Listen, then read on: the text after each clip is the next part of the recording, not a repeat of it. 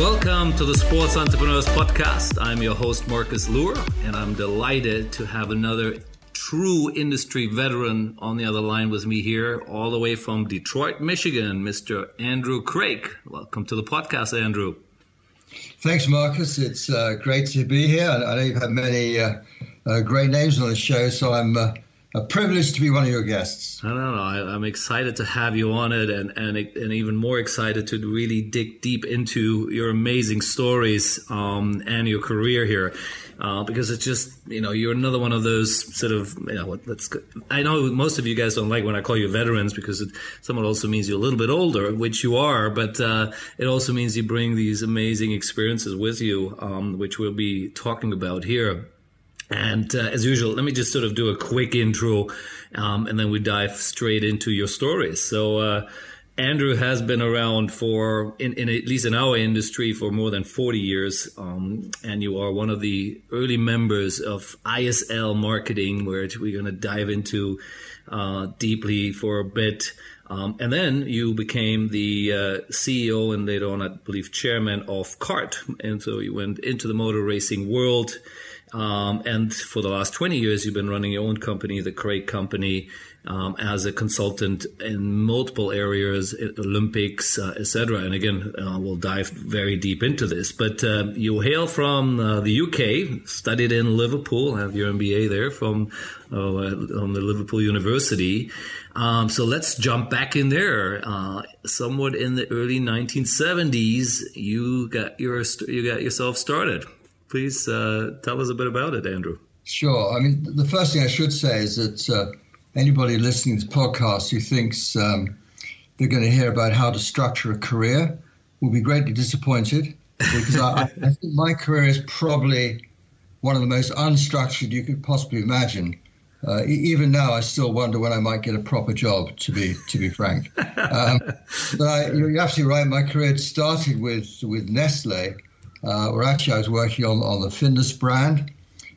Nestle is a truly wonderful company to work for, disciplined, professional marketing company that really provided a terrific training, including some time on the road as a salesman, selling fish fingers, which was an interesting experience. But I tell you, you know what out of stock means when you have an unhappy store manager shouting at you. Yeah. But anyway, I was in the marketing department there for 3 years.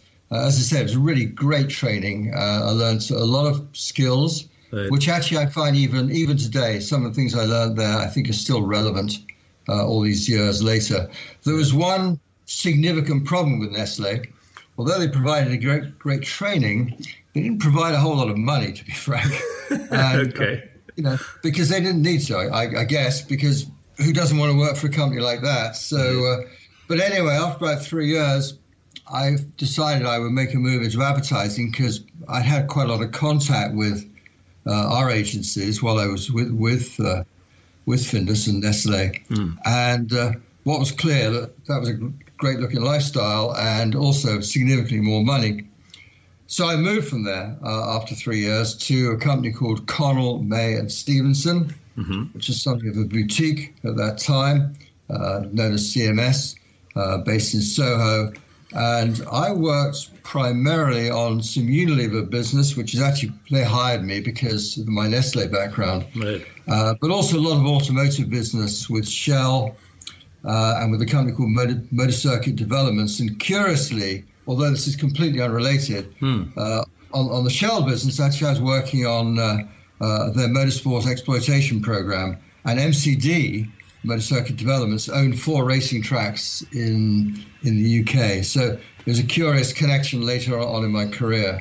Wow. Okay. So that's already how the first seeds were planted here somehow, right? Yeah, somehow. Yeah, that's awesome. However, I guess the most significant thing that happened to me during that time was working on the Adidas business. Right. And I'll come back to that in 1 minute. But I spent 6 years there. Right, okay. And then, along with Connell, May and Stevenson, I formed a company called Blake Communications. Okay. It's called Blake because we were in William Blake House. And William Blake House is called William Blake House because it was built on the birthplace of the artist, the engraver, the visionary, some people might say lunatic, but the incredibly interesting individual called, of course, William Blake. Right. So we call the company Blake Communications. We were primarily a public relations, promotions company, mostly in the automotive field. It's an interesting side comment. One of our clients was Lada, the Russian car company. Okay, yeah. And people used to joke about that. So, these little boxy little cars. But I got to tell you, those cars were marketed by people who knew what they were doing. They were offering people a chance to have a new car, people who normally would have been in the second-hand car market, right. And their profit margins were spectacular. I mean, they were very professional guys. So this is in the 80s we're talking about here, right? I mean, we're talking about now we're in the 80s, correctly. Yeah. And wow. but I tell you, those were strange little cars, but incredibly profitable, and they were a great client. Yeah, there are not many people who probably even recognize that name anymore. Are they still around? I'm not even sure they are. I think they're still around. They are. I think they are. In fact, you said they are. Definitely. Well, amazing. Now that's a great start and fun little warm up here. So coming out of your own company, then sort of after a couple of years, I guess. ISL came on your radar. How did that transition work? By leaving your own business and jumping in there was Horst Dassler. Well, I mentioned a few minutes ago, and I said I'd come back to it, that I worked on the Adidas advertising account right. in the UK, and I guess I must have made a good impression on them. I used to go over to the headquarters a couple of times a year. Right. Give a presentation on our media buying performance and also on our creative work. And at that time, although I didn't know him well, quite frankly, but I did get to meet and know Dassler, kind of a very interesting guy. But also I met with Juergen Lenz. Juergen at that time was the marketing director, international marketing director for the company. And of course, he subsequently went on to ISL. This is actually, just to digress slightly, this really was a fork in the road in my career because I was leaving the agency. This is when I was back at CMS, Connell Stevenson, walking out going to get a sandwich for lunch. And my then boss, who was chairman of the company, said, "Oh, got some good news, by the way," as I was leaving. He said, "We've got a chance to pitch on the Adidas account." And I said I'd like to work on the pitch because my clients were a lot of automotive stuff and Unilever and so forth. But I thought it'd be a great thing to have on my list of accounts. I was an account director at the company by then. Yeah. So he said, sure. So I worked on the pitch. We won the business. If I hadn't mentioned that to him, and if he hadn't said yes, I wouldn't be here today. My career would have taken a different direction. Yeah. So it really was a fork in the road. And of course, at the time when these things happen, you don't know it. That's true. But that could have gone a completely different way. But so anyway, that was where the connection to ISL came from. And what happened was, I was pretty happy running my small communications consultancy. Life was good and so forth.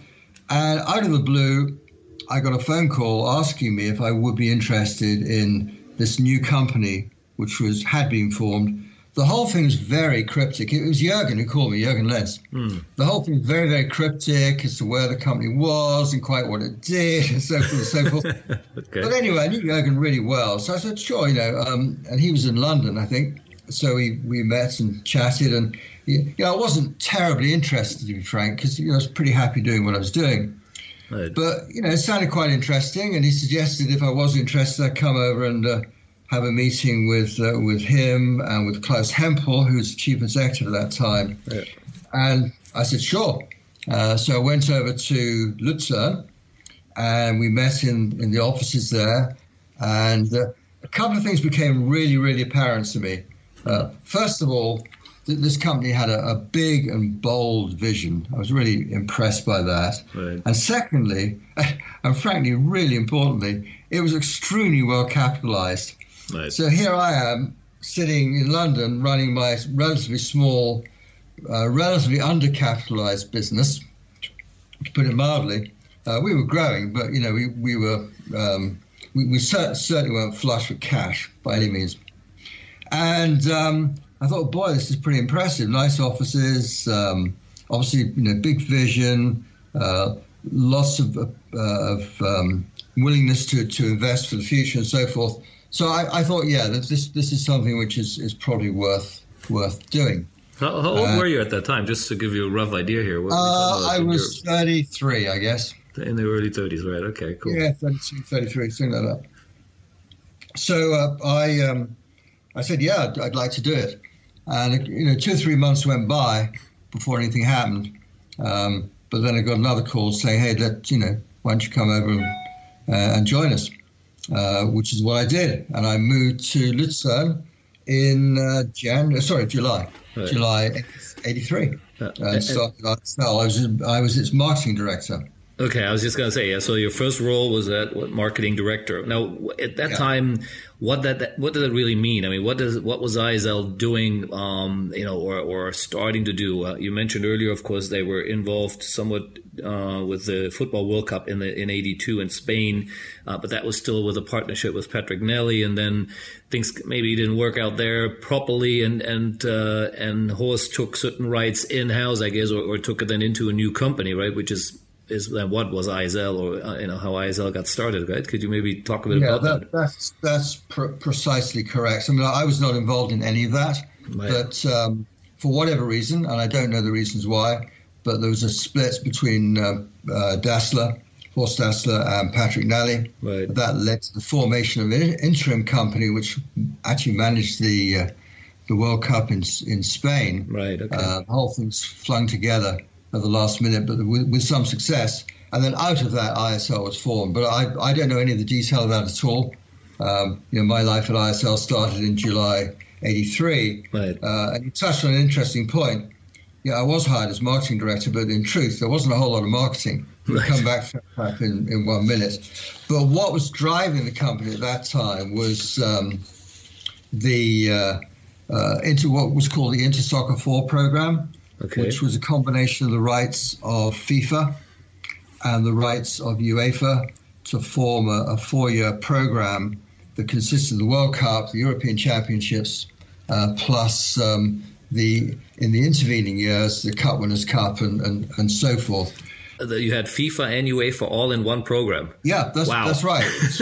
Can you imagine that today? Right? It was pretty amazing at the time. Yeah, that's wild. We've done that. Wow. I had nothing to do with that, but to put that thing together showed certainly a high degree of vision. Yes. We also had the rights to the Asian Cup and the African Nations Cup and so forth. But the company was very much a football company at that time, and actually was really quite successful in the field. No question. Yeah. No, that's interesting. So what was really when, you looked at when you came in there in 83 and you spent almost a decade with them all the way to being deputy CEO at the end.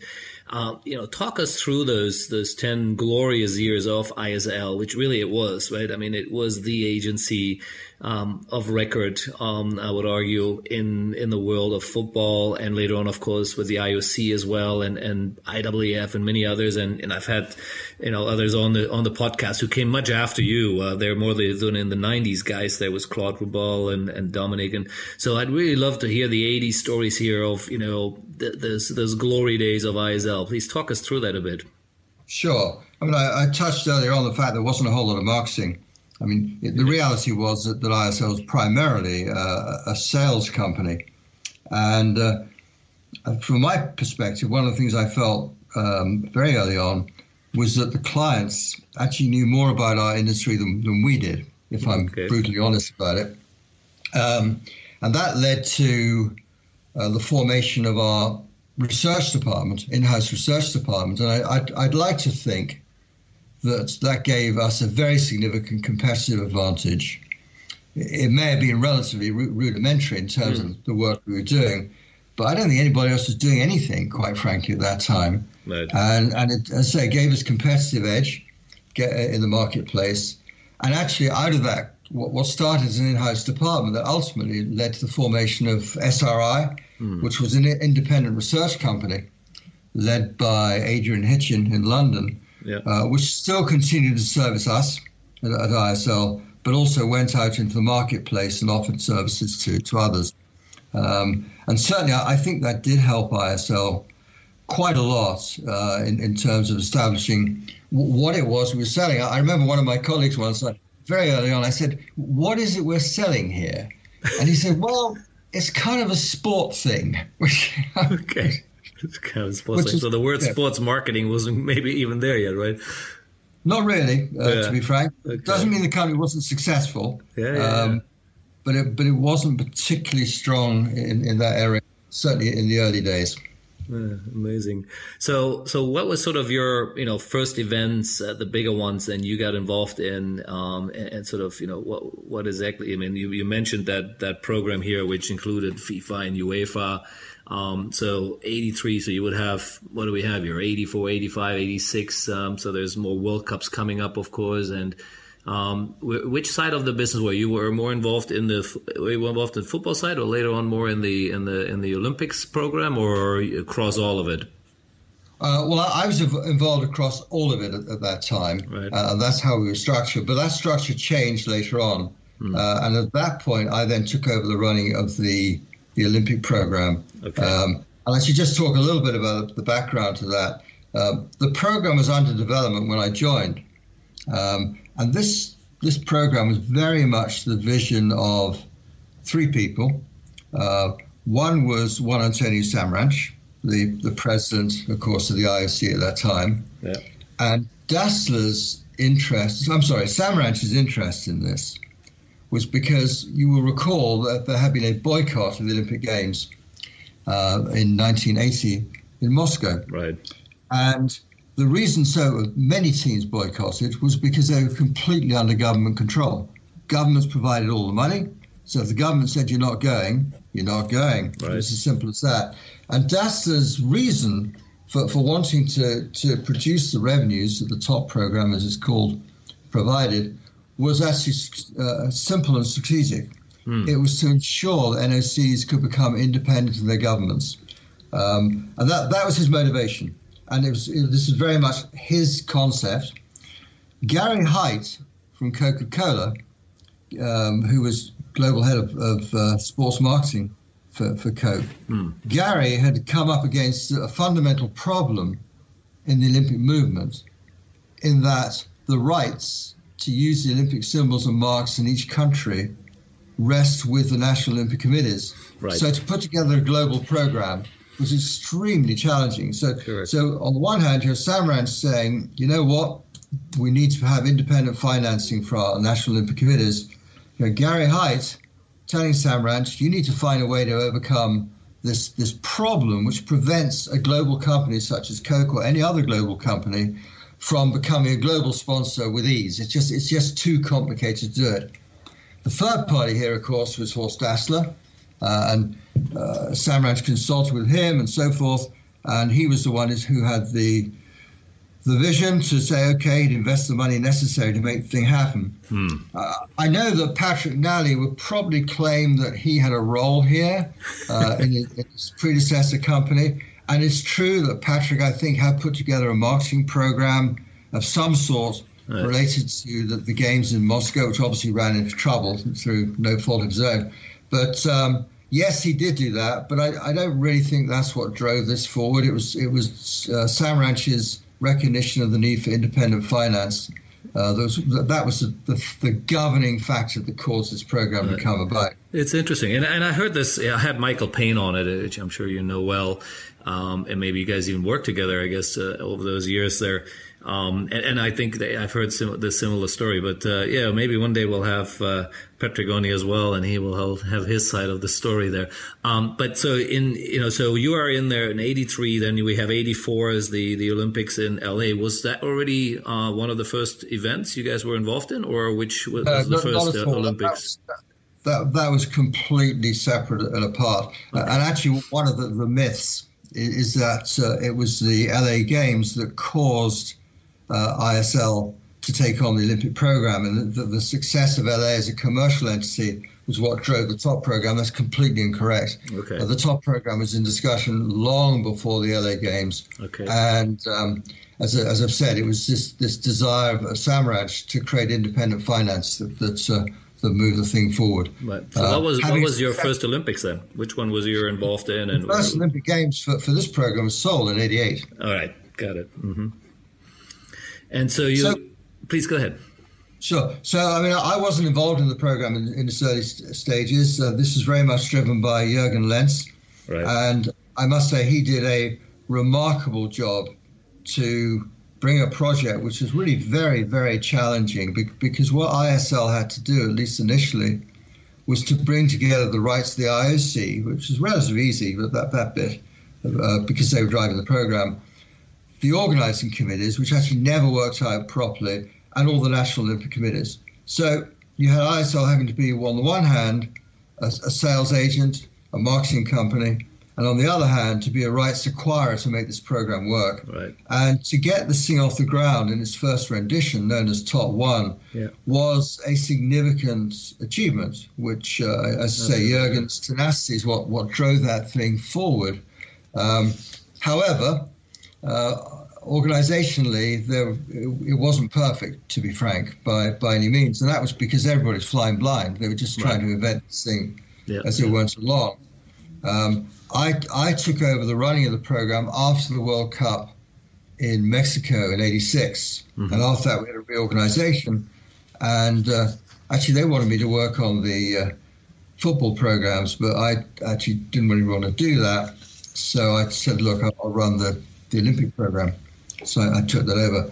And yes, you're right. Michael, by that time, he joined ISL in 1985, and he was working as a manager with Juergen. So after that time, Michael was then working for me for, I think, 2 or 3 years. Awesome. It's a small fraternity here. Now, we can spend the whole podcast is on ISL because of the amazing company it was, but we don't have that time. So, but I do want to touch on a couple of last things here. So you before, and this is obviously before you left there, you actually, interestingly enough, left just before a big World Cup. So in '94. What were your sort of highlights of your ISL days? Looking at all the Olympics and World Cups you were involved in. I mean, it's just, I've been to many of them too, but not always as an executive, working there. I mean, tell me, 1 or 2 moments where you just going, this is just the world's greatest job ever. Let me think. I mean, certainly, going to Seoul for the first Olympic Games I've been to in '88, that was an interesting experience. A lot of work went into that. So I took the program over just before Seoul, but a lot of work went into that, and obviously it was a significant success in a challenging marketplace. So certainly that was an important highlight, no question. Yeah. And again, before we move on to your kart days, love to just hear your thoughts on what went wrong with ISL, because unfortunately ISL is no longer around. If I recall correctly, it kind of went bankrupt in the early 2000s. I can't remember exactly the date, but obviously you were not there anymore. But I'm assuming you were always watching still and keeping an eye on them. So what do you think would happen at the end? Well, I left in 1994. Tragically, very sadly, somewhat before that. Let me think. By the time of the World Cup in Rome, in Italy, Horst Dassler died of cancer, which was a huge loss. That caused the ownership of the company to pass to the Dassler family. Horst had 4 sisters, and one of the sisters' husbands, Chris Malms, became directly involved in the running of the business. And Juergen, Lenz, and Klaus Hempel decided to leave. And actually, the original thinking that I and 2 other people were going to leave with Juergen and Klaus, but actually I decided not to in the end because I didn't particularly like the structure they were proposing for a new company. So I decided to stay. Right. But what became very apparent was that Chris Malms, I'm going to be quite frank here, was just not up to the job. Right. And more to the point, he had some people around him who I think gave him really bad advice. He came into the company with a deep suspicion of anybody who worked there. We had to be bad people, basically. Wow. And there had been some sort of tension over the years between Horst and his sisters, That's not my business. I don't want to get into that. Yeah. But I think that kind of spilled over that, we were by extension horse people, and therefore we must be suspect in some way. Okay. So it wasn't a very happy environment. And actually on the personal side, I was actually by that time, I love living in Lucerne, and my wife loved living there as well. But as much as we liked that, we then had 2 young children, and we felt that in some ways it might be better if they grew up in an English-speaking environment, because we thought we might lose touch with them otherwise if they landed up just speaking Swiss German fluently and so forth. So we were kind of tempted with the idea of a move. Right. Anyway. I wasn't particularly happy with the way things were going at ISL. Didn't have a lot of confidence in its future, quite frankly. And so I started looking around. And what I haven't mentioned is I had a significant personal involvement in motor racing throughout most of my life. I raced in the UK before moving to Switzerland, and then subsequently raced in Switzerland in the Swiss National Championships, which, by the way, take place in every other country apart from Switzerland. So I knew the racing world pretty well. Right. And I knew that my predecessor at IndyCars, it was called, or CART, was actually leaving. So I decided I would contact these folks and got hold of a few phone numbers, and basically was getting brushed off. No, trains left the station, whatever, in terms of finding the CEO. So I don't know how I did this, but somehow I got all their addresses. And when I say they, I mean the team owners, because the team owners owned the company. Right. So I got all their addresses, and I wrote them all. And then I got a phone call from a guy called Carl Hogan, who's one of the team owners, and he invited me to come over for an interview. Went over and it was to Chicago, and I met with these guys. There's 4 or 5 people there. Right. And I have to tell you, I was incredibly unimpressed, just unbelievably unimpressed. They really just seemed such a strange group of inward-looking and introverted people. Right. So anyway, I left there, had the interview, left there, and called my wife. I said, no, I don't think so. But within a couple of hours, they called me back and asked me to come back again, which I did. I had no reason not to. My flight wasn't until late that night. So I went back and met with them again. And they kind of didn't offer me the job because that was a decision by the team board. Right. But they pretty well offered me the job. And I guess vanity took over there. And I said, hey, okay, I'll give it a second look. Right. So, and the job was as a CEO, or which CEO, was right, as a CEO, right? Okay. So, a bit of hubris came into play there. I thought, well, let's see if I can make something of this company. And I did want to move. I really wanted to leave ISL. Didn't want to leave Switzerland, but I really wanted to leave ISL. Right. So that all worked out in that sense. So where was the first city you moved to in the US then?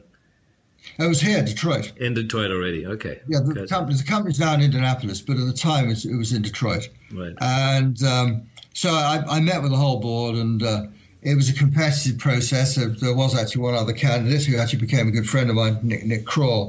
And as it was competitive, therefore, I decided I would, pitch for it properly, and I got the job. My due diligence was really very, very poor. To be frank, what I didn't know was that this company was in the middle of a deep and long-standing dispute with the family that owned the Indianapolis Motor Speedway. Right. Now, that is, we just call it the Speedway, so I'll probably just call it the Speedway as I talk. The Speedway was absolutely the crown jewel in the sport. There's no question about that, and it remains so to this day. Yeah. But whereas all of the contracts with all of the other races in the series, they were negotiated by IndyCar or CART. Right. The Speedway stood alone. It was a different deal, different structure. Now, there was a deep, long-standing dispute between our company and the Speedway. And the Speedway had its leadership under Tony George, who was one of the family members who owned the track.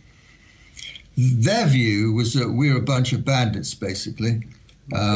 Somehow we're driving the sport into the ground and ripping off drivers and so forth and so forth. And this is all incredibly ill-informed, to be frank. Just incredibly ill-informed.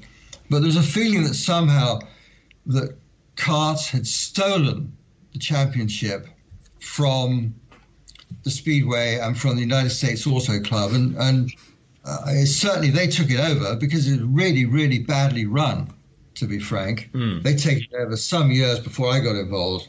And so there's this deep resentment. And Tony George really wanted to form his own series. He had, prior to my arrival, tried to buy IndyCar. He made a derisory offer, and the team owners just laughed him out of the room, basically. Right. And this caused great personal resentment, it's my understanding. And that's when he first thought he'd form his own series. So when I arrived, literally on my first day in the office, Tony George announces that the Indianapolis Motor Speedway is going to launch its own race series against ours, and this was going to take over and run the sport in the future. Right. It was the problem with that vision was it was based on a couple of false perceptions. It was based on a false perception that the other racetracks in the series, of which there were 15 or 16, I guess, probably 15 to 16, that they all hated us and loved the Speedway. Right. Truth of the matter was they were kind of okay with us. There were a couple of relationships that were really, really bad, but overall they were pretty good relationships. Right. So they're pretty well okay with us. I wouldn't say they hated the Speedway, but they were very suspicious of the Speedway. Right. They saw that they would just become little satellites floating around the Indianapolis 500, right, and they wouldn't be part of a bigger whole. So I can see that. One of the first things we did when I joined was we entered into long-term contracts with our racetracks, and very frankly, this was a willing buyer and a willing seller. They wanted to do these deals. Right. So we announced those in the middle of, I think it was 2014. 94. We announced these races. That really was a terrific step in stopping what was starting to develop the Speedway. Didn't stop it completely, but it certainly slowed it down. We quite successfully grew the series for a number of years, but nonetheless, Tony still wanted to try and have his own series. There were several attempts to negotiate a settlement. On one occasion, I thought we had a settlement, but then that fell apart, to my surprise. That was quite early on. So for a while, there were two, right? If I sort of vaguely remember that. Is it correct? There were two series in the US, right? In the end, we were unable to stop this other series being formed. It was formed. And the only reason they managed to form it was by actually putting restrictions on our ability to participate in the Indy 500. Oh, right. Which they did, which obviously undermined us somewhat. Yeah.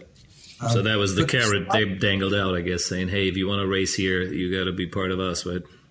Correct. But despite that, our teams took the independent decision. I stress they all took that decision independent of each other, not to break away, to stay with us. We lost a couple of teams. They went over to the other series, but they stayed with us because they saw opportunity with us. And we survived. And in fact, this popular wisdom was without the Indy 500, we'd have no teams, no drivers, no racetracks. Well, actually, we had 28 teams, lots and lots of willing drivers wanting these drives. And we were actually in reasonably good shape. We had good sponsors. We increased our sponsors substantially. Yep. We bought on FedEx as our title sponsor. It was okay. But having said that, it split the fan base. And that was a huge problem. I can imagine. And just some of the numbers, at least I read, when you started, it was maybe $25 million sort of revenue, and you grew it to 75 million and probably beyond, which is significant at that time. But there was also you took the company public in 1998, I believe. So, talk a bit about this, because on the back of it, then obviously comes this sort of my question on F1 there later. So what was the process there, and how did you were guiding this as the CEO? One of the challenges that the race teams faced was that if you wanted to leave racing, there was virtually no value in your team. Mm-hmm. Now, we were running a franchise system, right. So the teams paid us a certain amount of money to buy a franchise, and then they received from us in return all sorts of benefits, prize money, certain other financial distributions, right? All the technical services and so forth and so forth. The franchise actually was really good value. But the only thing they would get from us when they left the sport, if they wanted to leave, was basically the value of the franchise to get the money back. Right. And the feeling in the teams was, could we not find a better way that they would get more value out of the race teams? And we did look at a number of options of revising the franchise system, but actually one of our team owners, it was not my idea, one of our team owners, actually who sadly died this week, Patrick, called me and said, look, one thing we could consider here is releasing some of the value that's locked up in this company by taking it public. And actually at first I thought, yeah, it's an interesting idea, but it's going to be very difficult to get the 24 franchise holders to agree to this. Right. However, we decided to pursue it, and there was a lot of flip-flopping from the teams as we developed this whole thing. And actually, at one stage, I thought probably we would not move ahead. But then we had a critical meeting actually here in Detroit, in Dearborn, and to my surprise and delight, actually, they did vote for it. And what we did, we took on some debt so that we could, short-term debt, so we could guarantee that their revenues that they were getting from us in terms of prize monies and so forth would not decline. Mm-hmm. But then those monies then reverted, effectively becoming profit. Well, so what was the benefit to the team owners? I mean, the company's public, but that still doesn't give any, or did the team owners have equity in the company, or how did that structure work? They had equity. They all became shareholders in the company. Got it. Okay. They had equity in the company. They were locked in for the first, I think it was 18 months lock-in, but after that they're able to sell their shares if they wanted to. Some sold some of their shares, some sold none of their shares.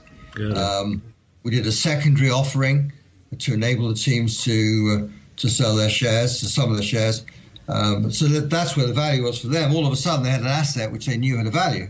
So they could leave racing and if they wanted to either sell or keep their stock at that time. So we did an IPO, and it was an interesting process because, we're an unusual company to go public, and particularly we're going public on the New York Stock Exchange. Right. So it's unusual for a sports property to do this. Yes. And what we did, because I did the roadshow, of course, we started all the presentations by saying that actually we are a traditional industrial company. And this was the time of the internet boom. Mm-hmm. They were getting approaches every day, all the portfolio managers and so forth, getting approaches every day from internet companies. Right. So someone who comes in and says that actually we're a real company. We're a traditional industrial company was kind of a surprise. Right. And I explained that what we do here is we are a manufacturer of motor races. Right. We manufacture races and we sell them. Which it is the essence of the business, actually. Yeah, it really is. Sell them to race promoters, who in turn then sell them to the consumer. Right. And all of a sudden, when it was clear that we weren't just some loosey-goosey sports thing, but actually we had a really good business model. We were profitable. Right. We had by this stage, we were starting to expand internationally. International races were very much more attractive to us financially. Right. So, there's a lot of new revenue coming into the business. We built a sponsorship program. So, again, that was new revenues coming in. It was a pretty attractive offer to the streets, to Wall Street. And, in fact, the IPO flew out the door and went very well. What was the valuation at the sort of peak or when you started? At one stage, it got up to about $750 million, which is hard to believe for such a small company. Probably a little overvalued, but yeah, it went well. $750 million. Okay, so $750 million. That's a nice valuation. Absolutely. Yeah. Now, again, this is another one we could spend a whole hour on, but I do have a couple more questions, and that is, so what was your relationship with Bernie? F1 was still the giant in the room, some sense, right? At least globally, especially when you were going internationally, you were starting to kind of bump against them. So how are you guys getting along there? Well, the first thing is that the two businesses were actually quite similar in many ways. It's just that Formula One had a lot more zeros than we had on their balance sheet. I knew Bernie, and certainly he was a little suspicious of us, I think. Because, yes, you're right, we were starting to expand internationally. We had an agreement with the FIA that we would only race internationally, with the exception of one race in Australia, if we raced on ovals. And I think when that agreement was achieved, just before I arrived, the thinking was, well, there are no ovals, that's not a problem. Exactly. But then actually that oval started to appear. Honda built a magnificent oval in Japan and very much wanted us to race there. Right. There was an oval built in Brazil and subsequently the Lausitz Ring in Germany and so forth. So all of a sudden there were these oval tracks suddenly appearing, and we were entirely within our rights to go and race on them. We already raced in Australia on a road course, but that was kind of grandfathered into the deal. Right. So yeah, I think Bernie was always a little bit wary about us. Obviously, a very much smaller company than him. Than his organization. I don't think he ever saw us as a massive competitive threat. We certainly weren't, to be very clear about it. But we were certainly a potential irritant, I guess. But, I knew Bernie quite well in that time. Saw him from time to time. Motor racing is a relatively small community, so you all see each other quite a lot. But then you tried to buy, at least what I read somewhere is that there was some attempt to potentially buy F1. So is that true, or what is the story there? It was frankly more of a fishing trip than anything else. We had too much cash on the balance sheet. Not I stress, not the kind of money you need to buy Formula One, but money was relatively cheap at that time. Not as cheap as it is today, but money was relatively cheap. But we had a lot of cash floating around, relatively speaking. And, one thing investors don't like is unused cash. Right. So you've either got to pay it out as a dividend, which we weren't planning on doing, or find better ways to invest it. So obviously one of the options was to buy other race series, and we thought, well, let's have a look at that. Bernie was happy to have the discussion. I don't think he was serious about it. I think he was more interested to see what we were going to say. Right. So we did have a couple of meetings on that. We could never really get any numbers out of him, which didn't come as a big surprise. Yeah. And so it didn't really move forward from there. But yeah, sure, we had the ambition, and if there'd been a willing seller, we probably would have been a willing buyer. Yeah, interesting. Now, yeah, that's really interesting. Because I'm sure there's lots more interesting stories to this here. But you left CART, around 2000, and then again a couple of years later, unfortunately, CART also dissolved, right? Just quickly talk us through that, not just the leaving part, but also what happened to CART, at the end. Well, I mean, it was tough, frankly, not having the Speedway in the series. There's no question about that. And it was very difficult because there was a big split in the fan base and so forth, and TV ratings for both series were weak. I can't really talk in great detail about what happened after I left, but they went through a succession of chief executives. I think three. I think maybe more. Certainly three. And when I left, there was a fair amount of cash on the balance sheet. By the time that they closed, all that money had vanished. I don't know where or how. I'm not implying anything in that, but that money was spent. In the end, Tony George and the Indianapolis Motor Speedway came out king. They acquired the assets that were left over, and there's now one series. The good news in this story is that actually in recent times, last year, the Indianapolis Motor Speedway and the series was bought by Roger Penske, and Roger, of course, is one of our main team owners, major team owner at IndyCar and kart, and now he lands up owning the Speedway and owning the series. And I have to say, I think the Indianapolis Motor Speedway is in very good hands.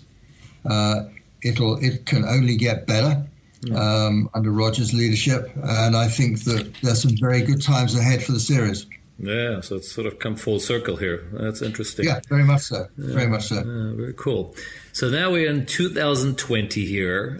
You've had a successful career with ISL and kart, and all of a sudden you jumping out here, or at least how it looks on a basic LinkedIn profile, and you start your own company, the Craig Company. What was the motivation? And then, of course, we'll go into what you've been doing the last 20 years here. Well, I was certainly, I'd worked in a very big organization. I worked in medium-sized companies and so forth. And, I've been in the motor racing business for some years. And I really just wanted to do something different after IndyCar. And so I thought I would become a consultant. And that's what I did. It was really as simple as that. As I said at the beginning, my career has never been that planned at all. Right. And when you say consultant, is it you are mostly working on your own, or you have a team of people, or what's been the structure of the company the last 20 years? What I do is I hire people in. I think this is a model that many people use now. I hire people on a project by project basis. If I need people, I bring them in. I have to say, as time's gone by, I do that less often now. I tend to just do these things myself, but where I need to, I'll hire people on a project basis. I mean, it's a curious situation because you can actually land up with people working for you 1 minute and then being competitive with you at a later stage, which is quite interesting. That happens quite often, yeah. And that is sort of where it's interesting. When I started Total Sports, my idea always was I want to be the next IMG, or whatever Asian version of it. So when you started the Craig Company, that was not your vision. You didn't want to be the next ISL. You just wanted to be that sort of, let's call it boutique agency consultant. Would that be the correct description? That'd be correct. I'd just add with high margins. Yeah, with high margins, exactly. I like that. So let's talk about the 20 years here as a consultant.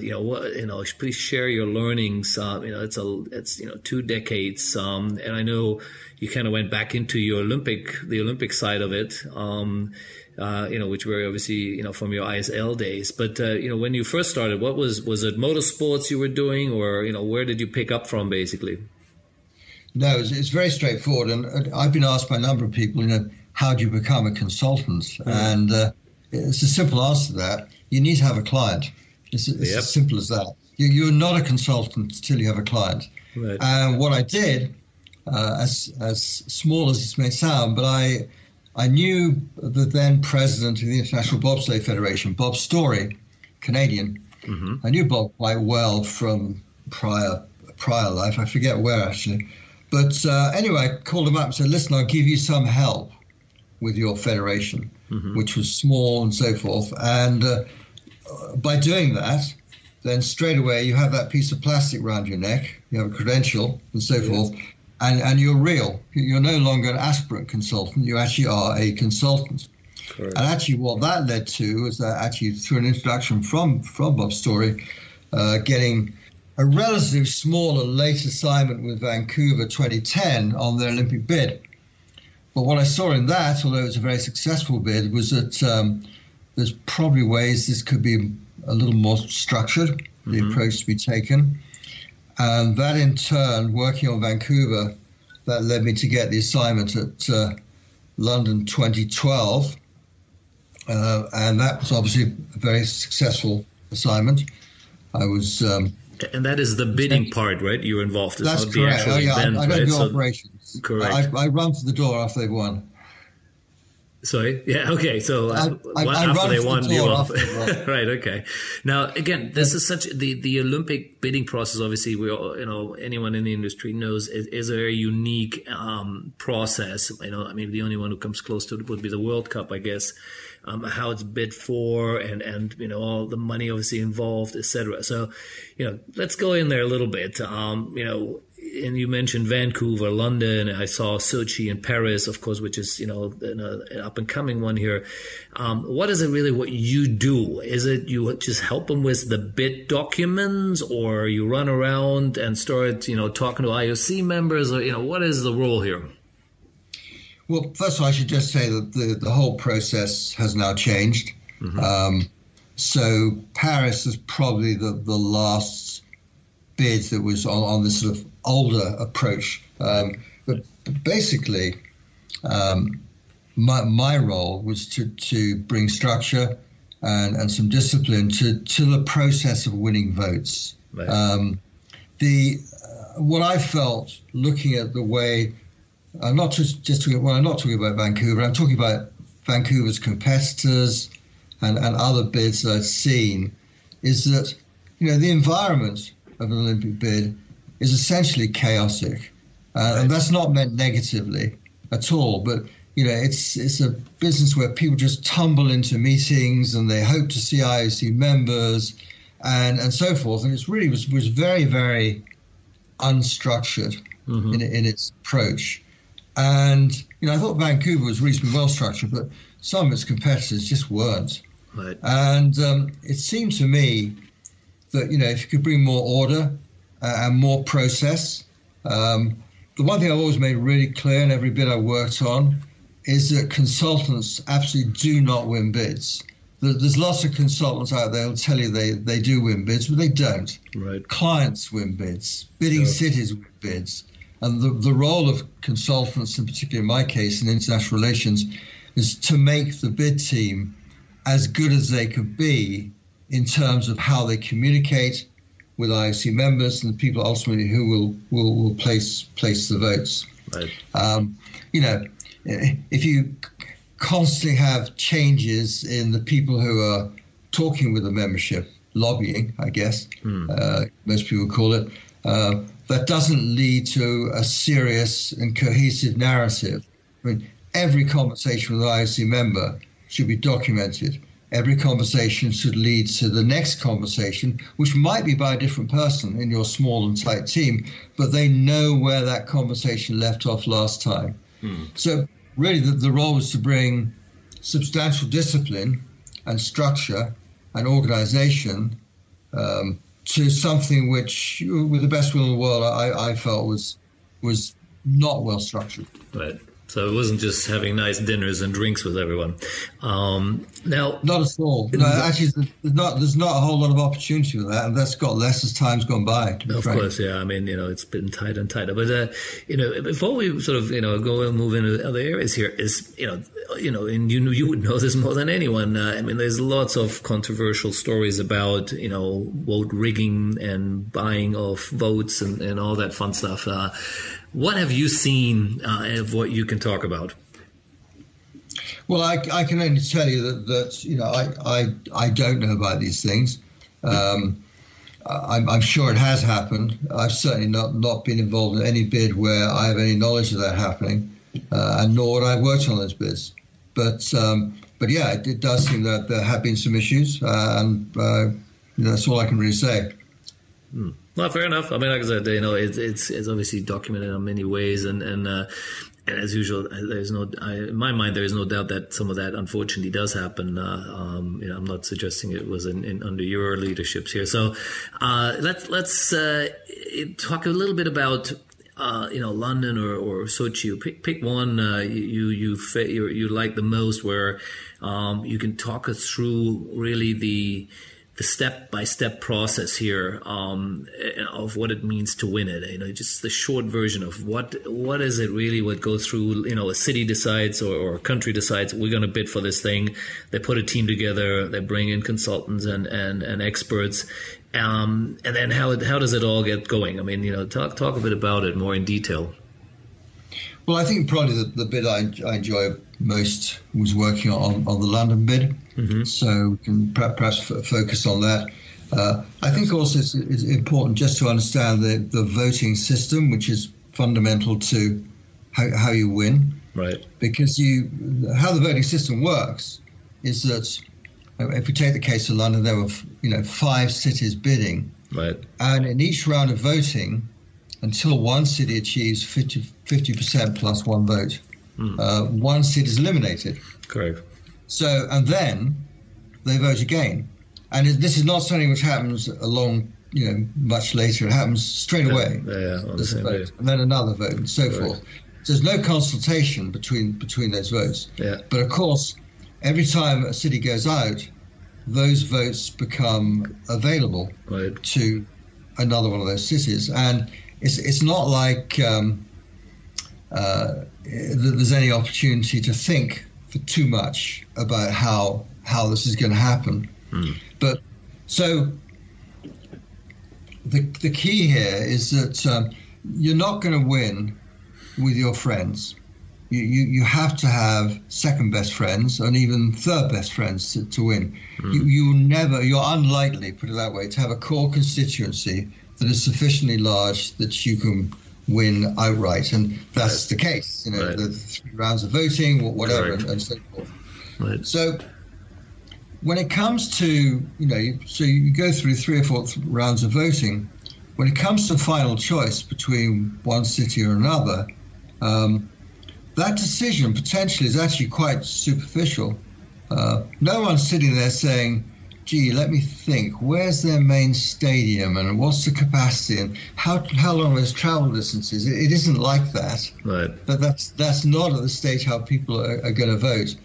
And they're going to vote for the people who've actually left them feeling best about them. Right. So you're confronted with a situation where the city you wanted to win is out. Then the city you thought might come second, because most people, your second choice, because most people have a second choice, that's out. Right. And now you've got to make a decision between 2 or 3 cities that actually you didn't really want any of them to win. Well, guess what? You're going to vote for the one that's always treated you with respect, that's been professional, that's talked to you properly, that's communicated well with you, that's presented some pretty good reasons as to why their city is a place that would benefit the Olympic Games. And then you're going to press the button.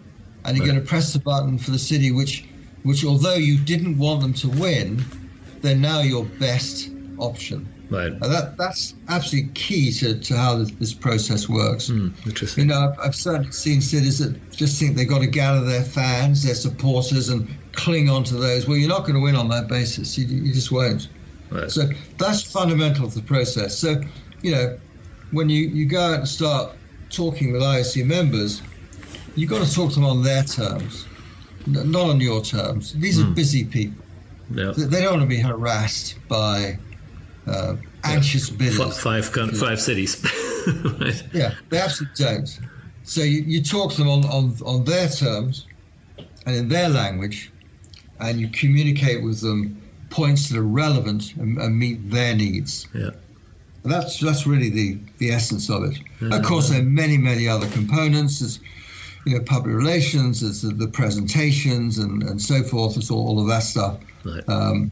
But fundamentally, you've got to have a narrative with people that resonates with them and will cause them to vote for you and press your button rather than someone else's, where they've got to make pretty well that decision within a few seconds, maybe a minute, to make that decision. Right. So you have to have the emotional connection there.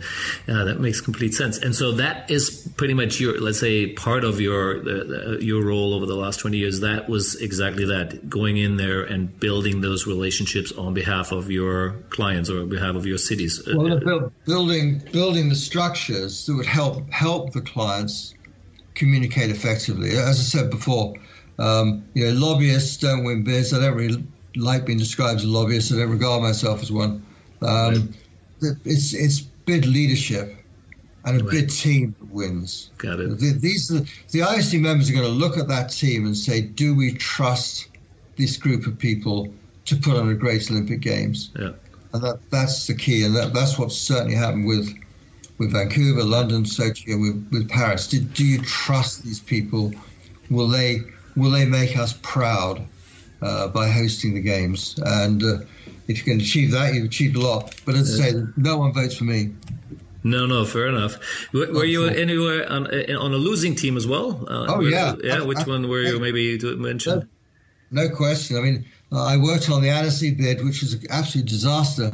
And again, that was complete hubris on my part. I was approached 6 months before the vote to get involved there, when actually basically the whole bid team kind of fell apart, and they brought in a whole group of new people. And I probably should have said no, but I said, yeah, okay, let's see if we can do something here, which probably was incredibly naive on my part. And we did do something. We helped them to get the whole thing restructured, reorganized, and I think that the team they had did a good job, but it was way too late. It was a disaster. We came out last with a pitiful number of votes. So that wasn't a great success.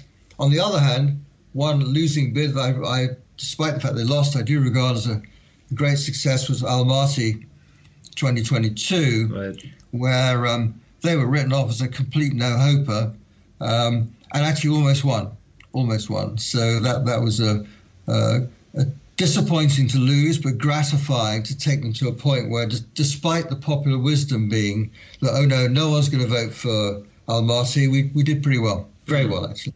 Interesting. Now, I want to talk a bit about some of the other things you've been involved in. I know you work with several international federations, golf, wrestling, again, linked to their, I guess, Olympic programs, or staying in the Olympics with wrestling, I believe, or, with golf getting in it, and a bit of the European Games here as well. So that is, how would you describe your roles there? What is it, Sure. the difference, what you're doing there with the federations? My role on the golf campaign was relatively minor. I was brought in at the end of the campaign because what became very clear was that the Golf Federation had not done a particularly good job. I think they were frankly ill-advised at one stage. They hadn't done a particularly good job of connecting with the membership. So I came in, and my role was relatively small in helping them to put together a program so they could reach out to the membership in the final months of the campaign. Yeah, because the bidding, in a sense, is a similar process, right? If you want to be a sport in the Olympics, it's almost like the same way winning a bid, right? It is right. On a smaller scale. Yeah. The wrestling campaign, however, was a very, very interesting project because, as you know, most people know, the Wrestling Federation succeeded in getting itself thrown out of the Olympic Games. Right.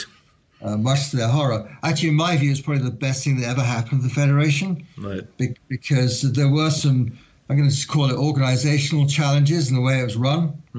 And what happened was completely new leadership came in under a new president, Nenad Lalovic, who's now gone on to be an IOC member and now sits on the IOC executive board. And we put together the campaign he was a complete outsider. He'd not been involved in the Olympic world at all. He was involved in wrestling, but only in quite a minor way. Lands up as president of the federation, following the departure of his predecessor, and ran a very successful campaign. Wrestling got back on the Olympic program. I think we had an inherent advantage in that many people felt this is a sport that's so fundamental and traditional in the Olympic Games that not to have wrestling would be hard to believe. And we managed to get them reinstated. But that was a great campaign, and a lot of the credit for that does indeed go to President Lalovic, who is very personable, very hardworking, and got the job done, basically. Here's a question for you, which sort of pops in my mind listening to you to this, and being involved, from ISL days was the Olympics. So you've been around the Olympics for a long, long time. Where do you see the Olympics heading in terms of the mix of, let's call it legacy sports? And wrestling will be right up there. In archery and things like this, too. Of course, the new sports they're bringing in now, again, there have been some controversial recently of, let me try to think of one where some people thought it was a bit interesting. Trying to think. Well, a lot of people were somewhat doubtful about breaking or breakdancing. That's right. Yeah, breakdance. Exactly. I was can't think of it now. Exactly. So I mean, again, that's let's call it really on the extreme other end of it, right? Of sports, right? And there are many other sports like squash who've been trying to get in there for years, and you could call it a legitimate, proper professional sport around the world. So where do you see the IOC is heading there from your point of view, right? And what you've been watching and seeing for, your last, almost 40 years here. Well, I think something has to change. The program, which consists of, in the Summer Games, 28 sports, as you rightly say, is most of those sports have been there a very, very long time. Yeah. Of course, the challenge is this, that many of those sports would find it hard to survive, or certainly find it hard to flourish without the Olympics, if you remove them from the Olympic Games. Correct. And the revenues that provides to them as sports. Right. So this is not an easy issue for the IOC at all. I think there's a duty they have on their side not to damage, I guess, the sports they have. On the other hand, as you rightly point out, the world of sport is changing. There are many new and exciting and interesting sports that are out there, and the IOC remains concerned. They've made very clear publicly that they're not attracting youth, and taken many steps to try and change that. But the fact is that if you want to appeal to youth, you need to have sports on the program that youth find appealing, to state the obvious. And I think that at some point, the IOC is certainly going to have to look at changes which may not involve the elimination of sports, but certainly could involve, and this is just speculation on my part, a reduction in the number of disciplines that some of these traditional sports have, thus reducing the numbers of athletes, thus creating opportunities for other sports to enter. And certainly, from my understanding, the IOC is adamant that the total number of athletes should not increase over the 10,500 that they have at the moment. Right. And I think that's probably absolutely right, because that's a huge commitment for the organising committees. So other ways will have to be found. But you're entirely correct. There at some stage, the sports programme will have to open up to new and exciting, innovative sports. And that leads to the obvious question: where do you see esports? It's a good question. I don't have a lot of knowledge of esports, but I do not think it is a given that esports have to be part of the Olympic Games. Some people seem to think it should be. Nor do I think it's a given that international federations should necessarily feel that where they have an esports program, that somehow that should also be included in the Olympic Games. I see esports as obviously, first of all, is it a sport? I think in some cases, yes, it is. In a lot of cases, it's just a pastime. But yes, I think there are certain parts of the esport community where it is a sport. Right. And I think there is an opportunity to grow that. Whether that grows with the Olympic Games or outside of it, I don't know, quite frankly. But it's not going to go away. And you mentioned earlier, the Olympics needs the youth. That's where the youth is, right? I mean, Generation Z, it's all about gaming and esports now. And so I think the Olympic would be well it would be smart for them to take a real close look how to incorporate it. And I'm not saying it's easy because of obviously there's violence in certain games and other things which we all know about. Maybe they need to hire you as a consultant to help them structure this a bit better there. So that I think that's it in itself is an interesting conversation we could probably spend quite a bit of time on now. But I have another one. Of course, one example of esports at its very, very best. As you know, one of my clients was the World Endurance Championship, and their premier race, of course, is the Le Mans 24-hour race. Yes.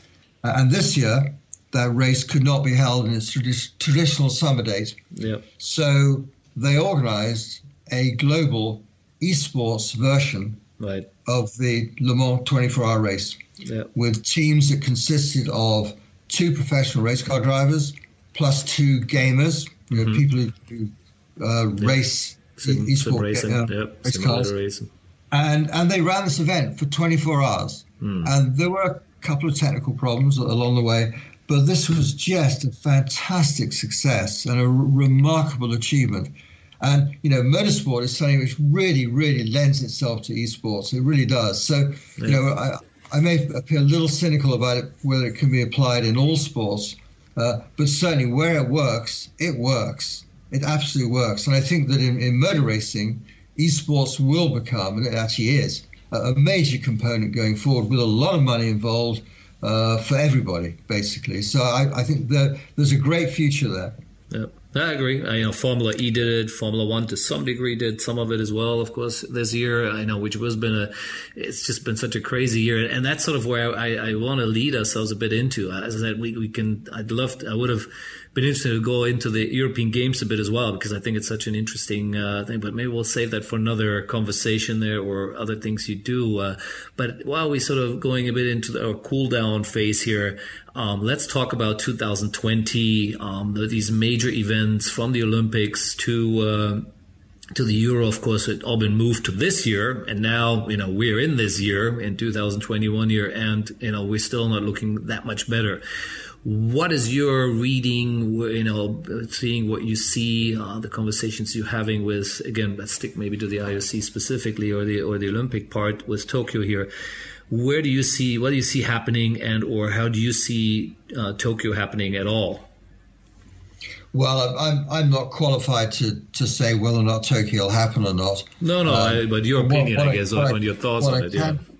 What I can tell you is I think that from what I hear, the organising committee have done a phenomenal job in restructuring everything on the assumption and the hope, I guess, that it will proceed. They've just announced that all of the sponsors have re-signed and stepped up with more revenues. I think anybody who's done business in Japan, and I've done a lot over the years, will tell you that when it comes to Japan, you've got a reliable partner who will deliver. And Absolutely. If they're able to host the games on whatever basis, and I suspect there probably will have to be, if it does go ahead, and I sincerely hope it does, there will probably have to be some limitations. But whatever they do, it'll be the best it possibly could be under the circumstances. Mm.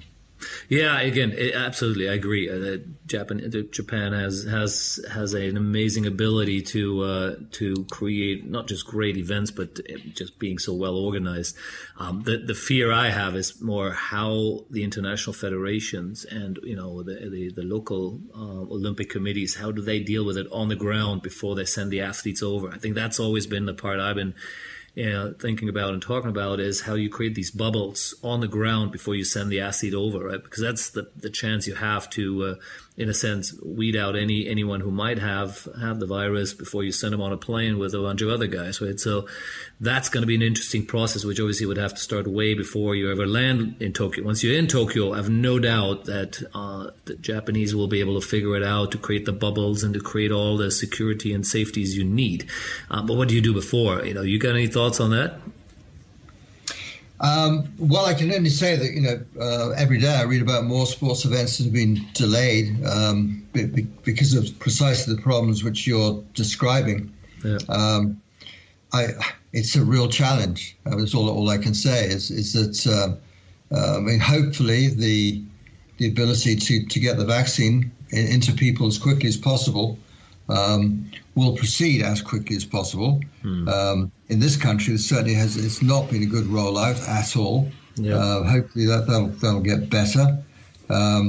But to me, as an outsider of this whole process, it seems to me that there are challenges here, but it's probably too early to make an assessment as to whether or not the games can or cannot be held. I mean, certainly I can only tell you that from everything I hear, everybody who's involved is committed to do their very best to try and make this thing happen. And I sincerely hope they're successful. Yeah, me too. And anyone who knows me knows that I'm a general optimist. I always see the glass half full, not half empty.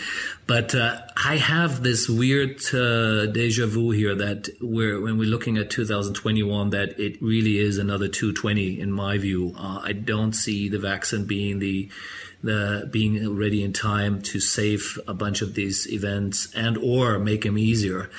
So I hope I'm wrong, and I keep saying that to everyone, but I do believe 2021 will be another really difficult year for our industry at large.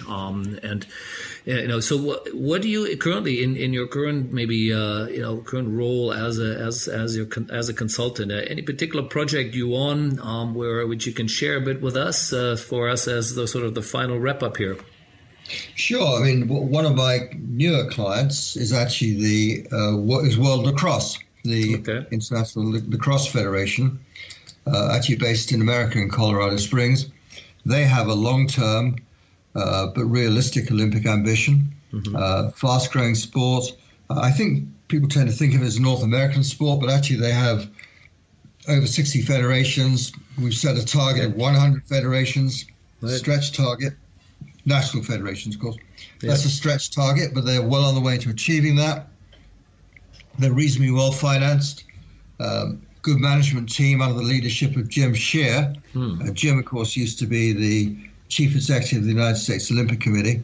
It's a good project. And I must say, to be frank, I knew very little about lacrosse when I started on this. But it is a highly dynamic game, very fast, very, very interesting. Played by men and women, of course. It's a good sport. It is a good sport. I studied in the U.S. and of course that's really it's big in U.S. college sports. Teams competing, the colleges competing against each other, and I've seen it. So it is it's brutal too, right? No question. They get knocked around quite a bit in the game there. So I agree. It's a fun sport. So that's one of your current projects. Awesome. Well, I'm sure you will continuously be around this industry for a long time, as you have been already. And I really enjoyed this talk here. As I said, there's probably many other things we could spend more time on or dig deeper, but we also want to keep it somewhat tight. For our listeners here. And so, Andrew, thank you so much. This was a lot of fun. Like I said, I'm sure we'll do it again and maybe drill a bit deeper into some specific areas of the industry here and things you've been involved in. Any last parting words here? Because I think you also work with some other interesting ones, like the sports at the service of humanity. Any sort of last shout out to anyone you want to mention? Yeah, I got a couple of startups. Quite interesting. One is called Hookit. Hookit is in the business of measuring social media performance. It's taken us quite a while to get the startup to the phase where it is now, but half the company has now been sold to Arrowroot Capital. So I think that's a business with some potential. And then a business with fantastic potential is Wait Time. And in Wait Time, we actually measure how long it takes you to get from the back of a line at a sports concession to the front of the line, how much attrition there is in the line, how long your service time was. And this is absolutely vital data, both for the concessionaires, but also for the public, because we have big screens that tell you where the concession lines are shortest. Interesting. This has become a really interesting business because in the pandemic, of course, we now restructured the business. So actually we can measure how many people in a particular area. So in terms of control of the number of people you allow into somewhere, you can do this all automatically through Wait Time's IA technology. And actually Cisco have just become not a partner, but they're a business partner in the company, and they're Cisco now offering our product to all of their venues. So It's a business of real future. I like that. And your role is, you an investor, you are a consultant or advisor, or how do you work with these startups? In both those companies, I'm an investor. With Hookit, I served on the board of directors until half the company was sold. I'm now off the board, but I remain as an investor and as an advisor. With Wait Time, I'm on the advisory board there, and I'm also an investor. Awesome. So if anyone wants to get in touch with you, whether it is of a startup and they need some executive firepower or anyone else, how do they get a hold of you the best way? Either pick up the phone at +1 248 819 2100, or they can email me, of course, at thecraigcompanyllc@gmail.com. Awesome, Craig. Awesome, Andrew. I will put that out, of course, on the podcast, so it's people will be able to see it and read it. And like I said, thank you so much. Good night there in Detroit. Stay safe, as we always say now in those crazy days here, and of course another happy New Year here, since we are just at the beginning of this of a new interesting year, which we'll be watching and see where we are by the end of it. I guess let's hope we have an Olympics. Let's hope we have Euro and many of the other events which were meant to be happening this year. Fingers crossed there. Well, thank you very much. I really enjoyed the interview, and as you said, let's do it again. Definitely, Andrew. We'll talk again soon. Cheers. You bet. Cheers.